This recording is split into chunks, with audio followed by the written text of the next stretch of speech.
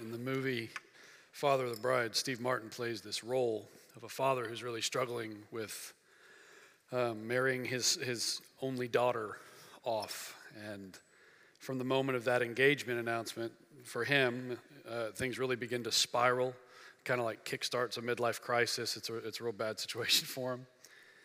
And his stress keeps building, and the concern over money and things gets the best of him until one day he finally snaps. He's at a grocery store, and he's buying hot dogs for the family because apparently that's all he's willing to spend.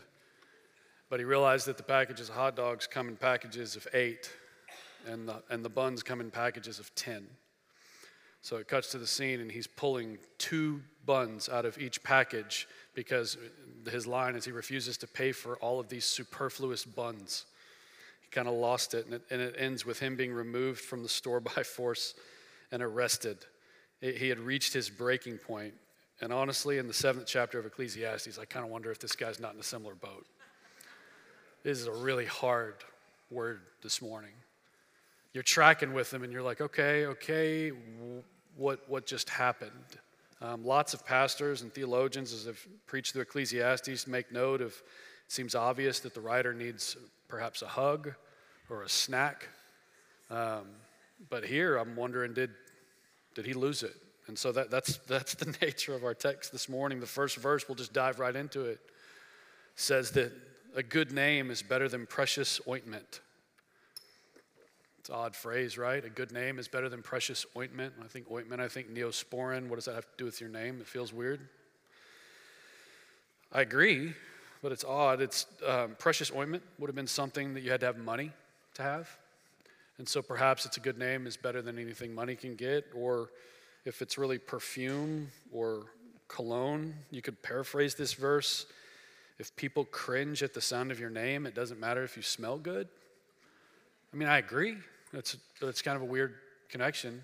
Like, I think the junior high boys version of that would be there's no amount of Axe body spray that can cover the multitude of sins if people hear your name and cringe because of how you're living. So I want to keep reading and figure out, does it get clearer? And the next verse says, the day of death is better than the day of life. He kind of loses me there. The day of death is better than the day of life. Let's pray. Lord, this is a hard saying, and we want to honor you by understanding your word. We always want sermons for the main point of a sermon to be the main point of the text. My fear this morning is that this is such a heavy word that if we don't get it, it'll overwhelm us and it'll perplex us to a point that's not healthy. So Lord, as a congregation, we humbly submit to your word because we desire to know you through it. Please teach us. Please empower us by the Holy Spirit. We pray these things in Jesus' name. Amen. The day of death is better than the day of birth. The question we have to ask this morning and answer is he saying that the day a person dies is better than the day when a person is born? Is that what we're dealing with here? The first time I read through this, I didn't think, yeah, right on. In fact, I thought it was off. That phrase, as it stands alone, to me actually sounds very cruel. When people gather to consider a loved one that they've lost for a funeral or something like that, this sounds cruel because how could it possibly be that upon the loss of a loved one, it's good for someone to hear that, it's better today than the day when my loved one was born. It feels even more cruel when you consider that there are some funerals where there are both a mother and a father sitting there present. They were present for the day of birth, and they were present for the day of death. I once preached a funeral for a woman who had 7 adult children. 6 of them were believing in Jesus, and they were in attendance of a funeral for the 7th, who had been struck by a car and killed, and the 7th was an unbelieving atheist. and I have this mother that I'm sitting with. As a pastor, in that moment, can I say to her the day of death is better than the day of life? I have multiple friends, some in this room, who've lost a child to childhood cancer, to an unexpected tragedy. Maybe you had a pregnancy where you were anticipating a child, but it ended in loss. Do we need to hear in that moment that the day of death is better than the day of life? This is perplexing. When he says, that life is vanity, that, as you're reading through the book of Ecclesiastes, it talks about vapor, and this is a vapor moment for me. It's like, man, I was tracking with you, and I'm trying to grasp what you're getting at, and it's just like smoke. It's going through my fingers. It is really, really perplexing. When I find myself perplexed by Scripture, I find it best to humbly keep reading. So let's consider the next verses. Verse 2. It is better to go to the house of mourning than to go to the house of feasting. For this is the end of all mankind, and the living will lay it to heart. Sorrow is better than laughter, for by sadness of face the heart is made glad. The heart of the wise is in the house of mourning. When we put all that together, one of the things that we're seeing, one of the things that kind of surfaces, is death teaches us more about life than birth can. Death teaches us more about life than birth is able to teach us about life. This kind of feels like a funeral, huh? I mean, I really do. I think it's best for us this morning to try to consider what we're talking about here and wrap our heads around these verses. I think it's good to consider what it feels like when you're at a funeral. Imagine if you came in this morning and you walked in for corporate worship and there was a coffin at the foot of the stage. Would it change the vibe of the room? Yes, absolutely. The day of death, the house of mourning, they represent a funeral. That moment when you gather, they represent a memorial. When you're considering one that you've lost, it's those times that we stop the rest of life to gather and lay a loved one to rest. And if I asked you this morning, hey, you have a choice, would you rather go to a funeral or a party with some good food, what would you say?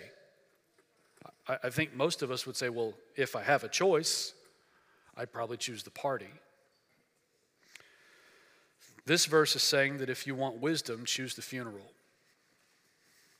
So if this was a funeral, and we were gathering for something like that, if it was a funeral, in light of these verses, I would point to the casket, and I would say, this is the end of all mankind. Death.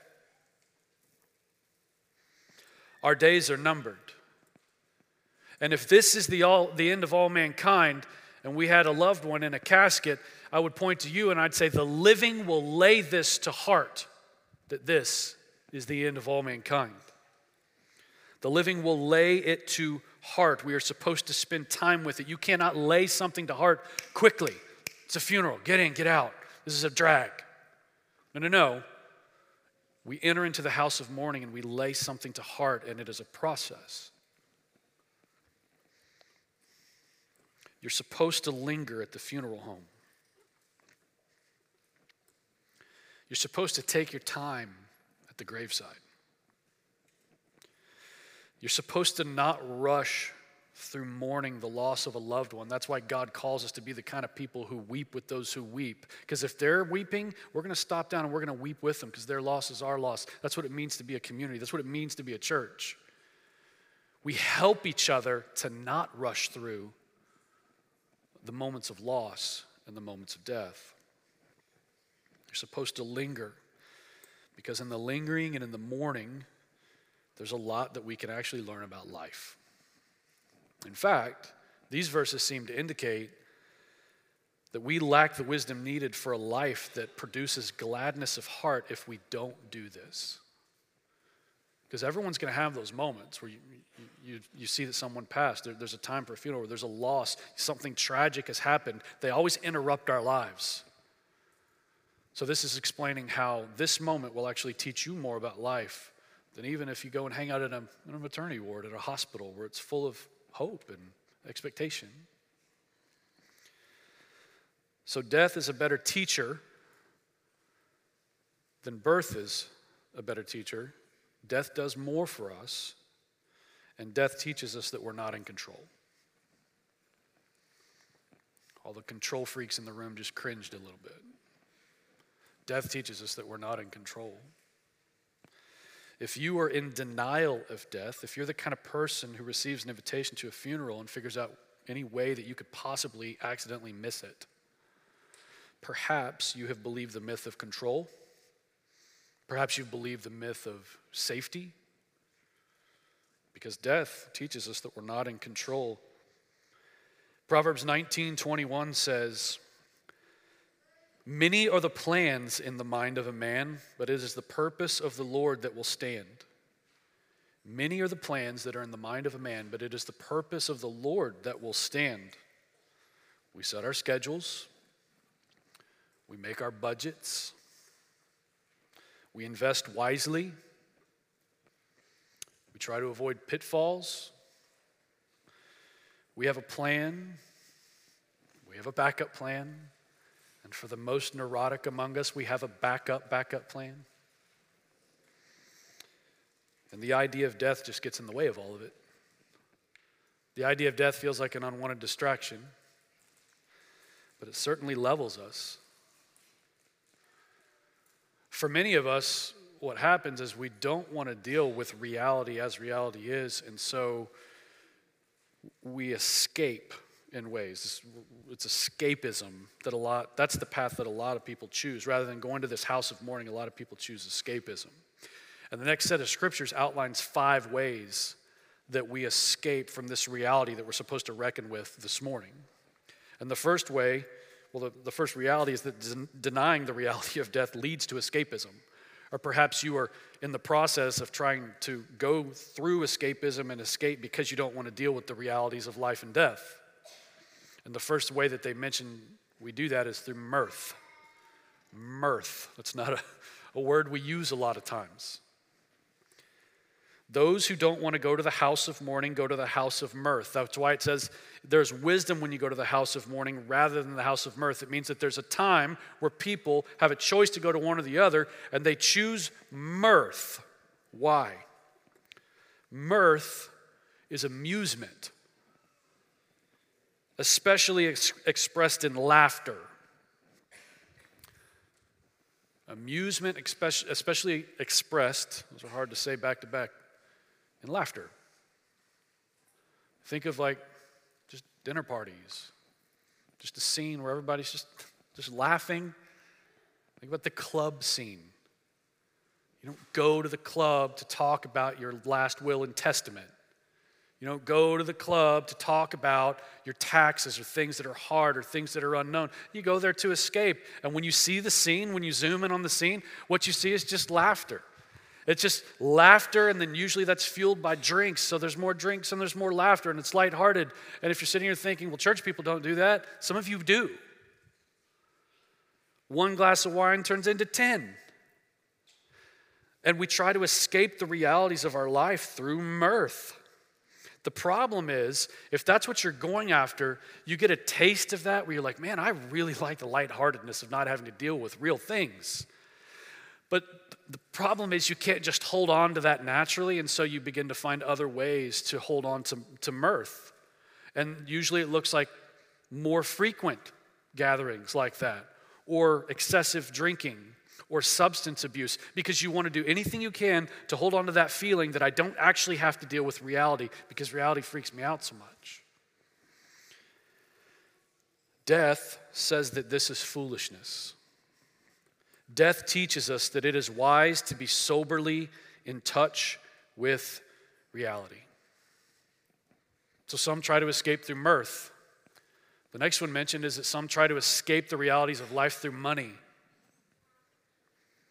Verse 7 talks about bribes and extortion.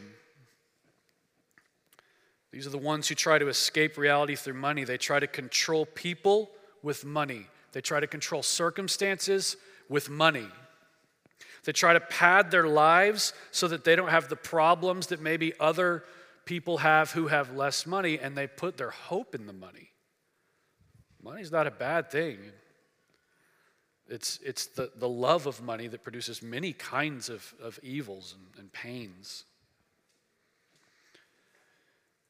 Anything you make into an idol requires a sacrifice. So if you're going to say, you know what, I'm going to put my trust in this thing, then it's going to require something of you. And when it comes to money, Scripture says many have pierced themselves with many pangs. They've inflicted wounds on themselves because that's the kind of sacrifice that comes with something like money being your God. Death teaches us that the love of money leads to many self-inflicted wounds that you will regret on your deathbed. I've sat with many people over the years at their deathbed, and never have I heard anyone say, you know what, I wish I would have been more wealthy. Usually they don't care about the things that maybe owned them at one point. They're usually thinking about people and reality. The third one is impatience. Escapism through impatience. Verse 8 says that the end of a thing is better than its beginning, implying see it through. Don't become impatient and pull the ripcord. See the thing through.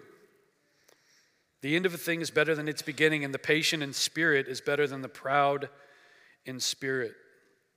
Some try to escape reality by acting as if they shouldn't have to put up with anything in their lives that's an inconvenience. Let me say that again.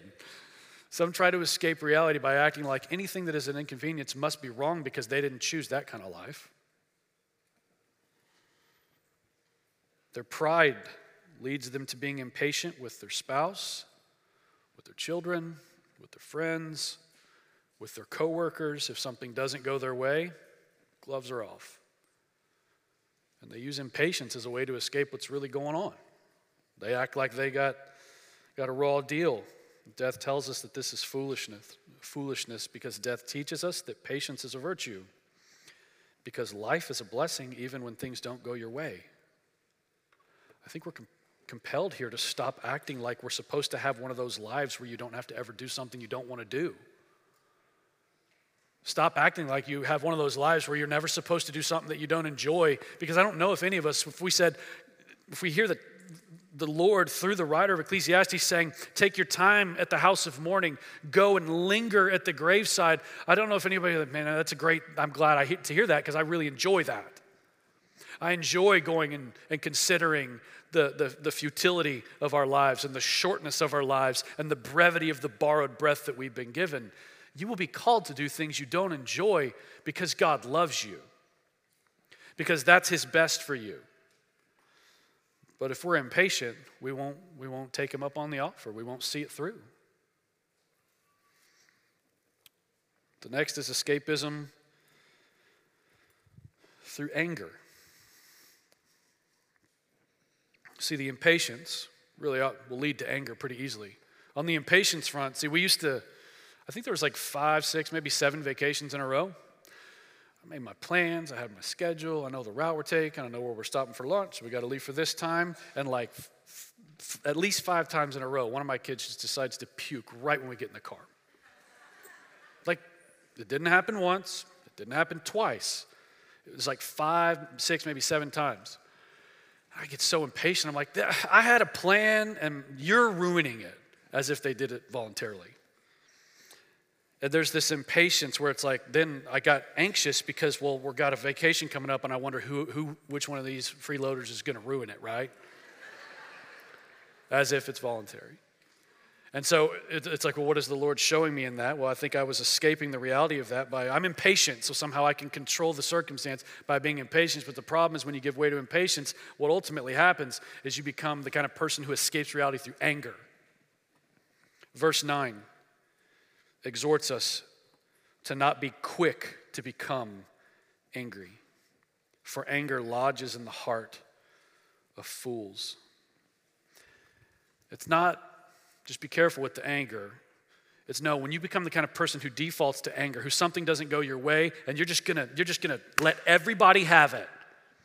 That's because you got that thing lodged in your heart, and it's out of the overflow of the heart that you speak words. And God's standard for our words is let no corrupting talk come out of your mouth, but only such as is good for building up, as fits the occasion. And angry people don't do that because it's lodged in their heart. Maybe you've met a person who is perpetually angry. They act as though life has dealt them an unfair hand. They constantly tear down the people in their lives that they're called to love. And they tear them down because of their appetite for control, because anger lodged in their hearts. Death tells us that this too is foolishness. Death teaches us that life is better lived in kindness and patience. Again, never have I sat with a person on their deathbed who said, I wish I would have been a little bit more angry. There's no wisdom in that. The fifth element of escapism that Ecclesiastes leads us into surprised me, and it's a tricky one. Nostalgia. Escapism through nostalgia. Verse 10 really directly says, "Say not, why were the former days better than these? For it is not wisdom that you ask this." It's a nice way of saying that's stupid. Nostalgia. This creeps in, and I've never thought of it before preparing this sermon as nostalgia being a way of escaping reality, but it really makes a lot of sense when you consider it for a moment. These are good old days. This is a person who longs for the way it used to be. And it seems like this becomes more prevalent as time marches on because there's more of those good old days behind us. These are the back when I was a kid kind of statements, right? But this creeps in, and it's small at first. It could be something simple like, man, I miss the good old days when my knees didn't hurt when I did things like walk. Or I miss the good old days where I'd wake up in the morning and I'd brush both my teeth and my hair. Thank you. Or I miss the good old days where so-and-so was in office. Or I miss the good old days when interest rates were at like 2 or 3%. It just seems like it was yesterday. Now it's at 8.5% prime. Or I miss the good old days when you could build a church building for less than $300 a square foot. It's personal to me right now. Or we just have this good old day. It's like this view. Like imagine if you complained every single day. And you get like down here to this day. You're like, man, this day's terrible. Those days, that was living. It's like, yeah, but you complained perhaps every one of those days. But here's the thing. Hindsight's not 20/20. We have what's called cognitive bias. We look back on things and we remember them the way that we want to remember them. We remember those good feelings. That's usually a feeling that you're tying into. C.S. Lewis talks about this and he says that's why nostalgia is always bittersweet, because you see something that made you feel a certain way and you want to replicate that feeling, but the reality is that was not the way it was. There were lots of other factors that you're just not remembering. The reason that this is a really scary one is when you start going down that nostalgia road, like, man, you know what was awesome? When we used to have whatever, usually the person you're talking to is like, you know what? You're right. And then boom, boom, boom, boom. And you would think by the end of the conversation, the worst time to live is that moment that you're in. Let no corrupting talk come out of your mouth, but only such as is good for building up. Nostalgia can corrupt. Why? The love of many will grow cold until the point that Jesus comes back. Lawlessness will increase until Jesus comes back. And if that's all you focus on, you miss the part about Jesus is coming back. Your best days aren't that way, they're this way.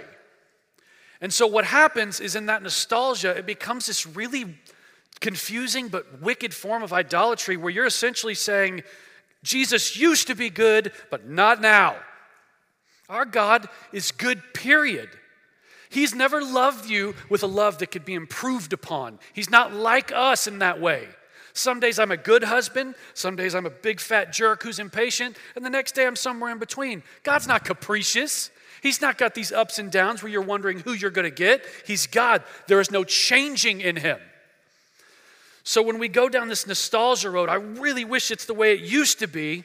Your God is good. He is with you and he is present. So what death does is it says that this is foolishness. Why were the former days better than these? Death teaches us that you can desire for things to be better, yet still be completely out of touch with reality, because Jesus is part of your reality. Stop idolizing the past. I think that's what we're learning here. Stop idolizing the past. I want to be careful. Philippians says, anything that is lovely, commendable, excellent, worthy of praise, you think about these things. So those are things you're thinking back on because you're supposed to. Psalm 9 says, as an act of wholehearted worship, you recount the deeds of the Lord. So you do look back and you see the deeds of the Lord.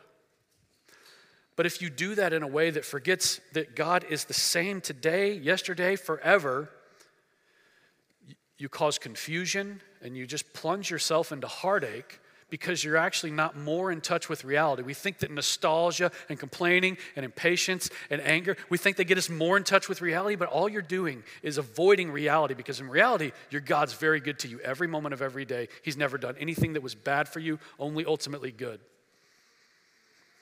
So all these things that we just went through are foolish. Death pushes us into reality, and in doing so, pushes us into wisdom. It'd be nice to put a bow on it, right? Like, okay, so we spend time with death because it pushes us into reality, and in reality we learn wisdom. I like that. But then the writer of Ecclesiastes every time just throws you a curveball and says, oh, vapor. He leads us to the last point, which is true wisdom is learning to live with the limitations of wisdom itself. So, death pushes us into reality, and reality pushes us into wisdom, and true wisdom is never enough. It's not enough. Like we're hoping through the book of Ecclesiastes that we encourage you, wisdom is really good. But guess what? At the end of the day, it doesn't deliver. Why? Verse 7 says this, surely oppression drives the wise into madness. So you can have a wise dude or dudette, wise, and oppression from circumstances, oppression from evil, oppression from someone just trying to wear him down, it can drive him into madness. The wisdom couldn't prevent the madness. It goes on to say, a bribe corrupts the heart. You can have a wise person who's moving wisely, and they are bribed, and that desire for the money and maybe the influence that comes from the bribe, it makes them fall. And so the falling that happens there wasn't prevented by that wisdom, because wisdom at the end of that day, it didn't deliver. It says in verse 13, consider the work of God. Who can make straight what he has made crooked? When it says crooked, this is not a sinful thing. God makes things crooked because he loves you.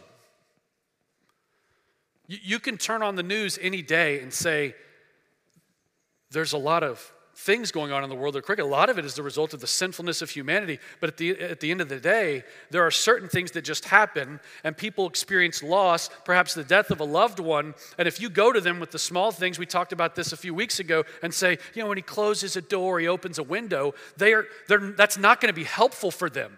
There are things that's hard, crooked, perplexing.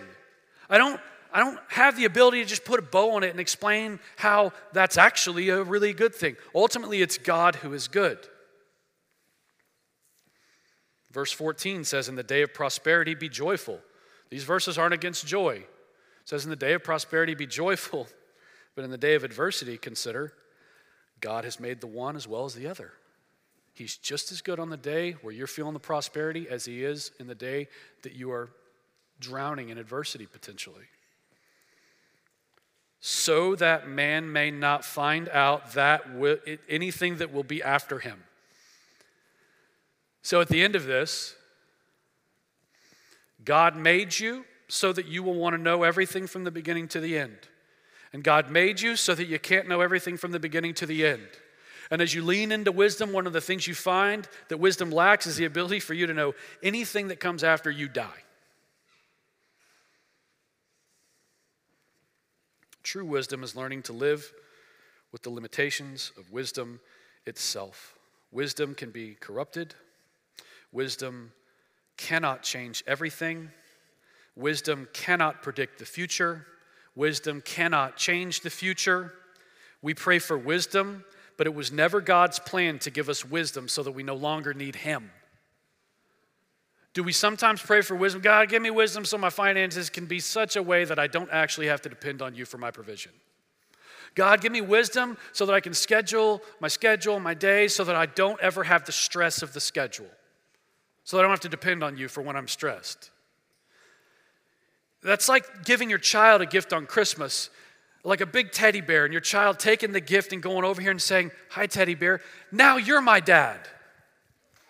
Like that makes no sense. It's a gift, and it can be a good thing, but it was never meant to replace the one who gave the gift. Wisdom does not replace our need for God. We need God. Even if you have all the wisdom in the world, Solomon, Koheleth, whoever wrote this book, all the wisdom in the world, but they still are nothing without God, the one who can give real wisdom, the one who can sustain you when wisdom fails. The one who says, do this, but even the wisdom, maybe when you apply it, it doesn't achieve the outcome you want because God has a different plan. And he's a good God, and there's no way that we create a system where we don't need him. Let me explain with an example. Ephesians 6:12 says, and this is a verse that I've come back to a lot in the last few years. It just kind of comes up regularly. For we do not wrestle against flesh and blood, but against the rulers, against the authorities, against the cosmic powers over this present darkness, against the spiritual forces of evil in heavenly places. I am burdened that evil is really well organized. It's not a pleasant thought to consider how well organized evil is. But when you see things like authorities, present darkness, cosmic powers, spiritual forces, that means that we have institutionalized evil in our world. It is really, really well organized. We may want to escape from those thoughts because it freaks us out a little bit, but evil's more well organized than you'll ever know. The reason that burdens me is that if evil is well organized, it burdens me when sometimes the local church isn't. The bride of Christ, unfortunately, is sometimes known for how they hurt one another. The bride of Christ is sometimes known for new churches coming through division instead of multiplication. So it drives me to want to exercise wisdom in the church. It drives me to want to do whatever I can to help promote good order in the church. It drives me to want to have good stewardship with the resources of the church so that we're well organized, like an army of people who are regularly pushing back darkness and through the power of Christ, bringing people out of darkness and into light. We can't just hope that randomly happens. We have work to do, and we have to be in good order. But here's where wisdom doesn't do all of it. If evil is so well organized, the way that we overcome evil isn't with the wisdom of being better organized than evil. That's ridiculous. We need God, period.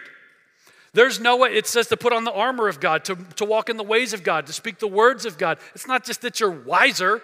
Wisdom has limitations. And if we're going to do what God calls us to do, we need God, period. At the end of the day, what does that leave us with? Fear God and keep his commandments.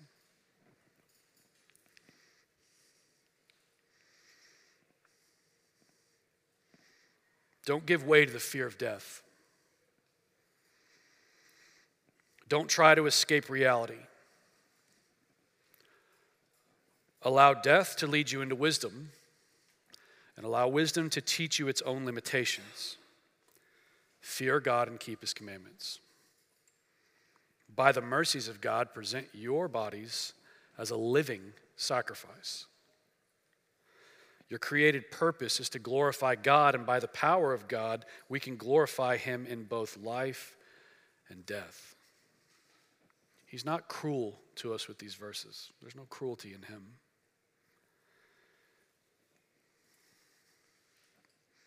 If you have experienced loss this morning, these verses also remind us that he is near to the brokenhearted.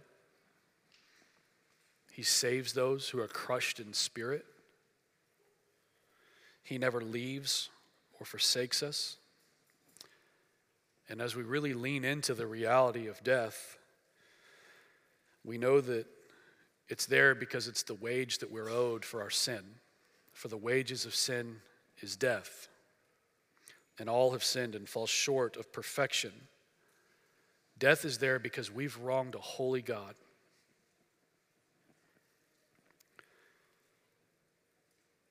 We deserve his wrath. The wrath of God is poured out on unrighteousness because unrighteousness suppresses the truth. And we suppress truth is to suppress reality. So if you wonder, where does God's white-hot anger go? It's toward that unrighteousness, and we are all unrighteous.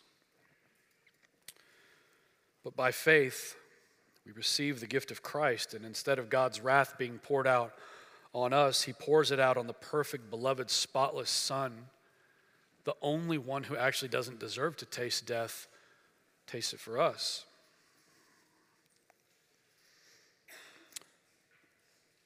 This is what we are reminded of each week when we take the supper. And this week it's real simple. It comes out of 1 Corinthians 15. That's how we'll close our time this morning.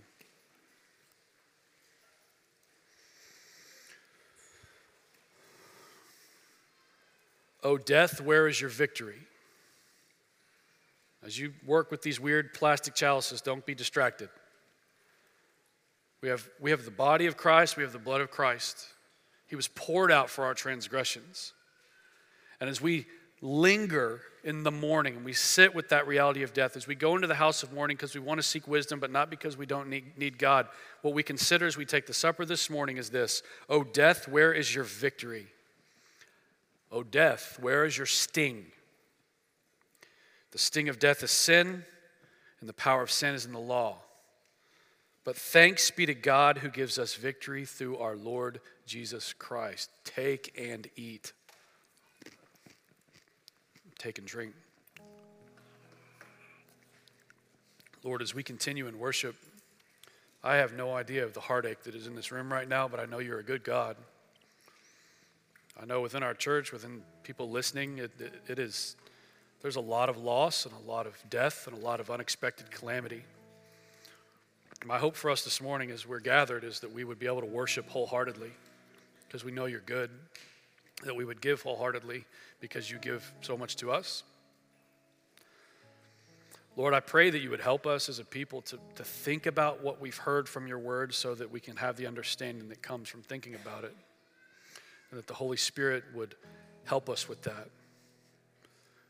Thank you for being a good father to us, who loves us in ways that are sometimes perplexing and confusing, but always perfect. We humble ourselves before you and we pray these things in Jesus' name. Amen.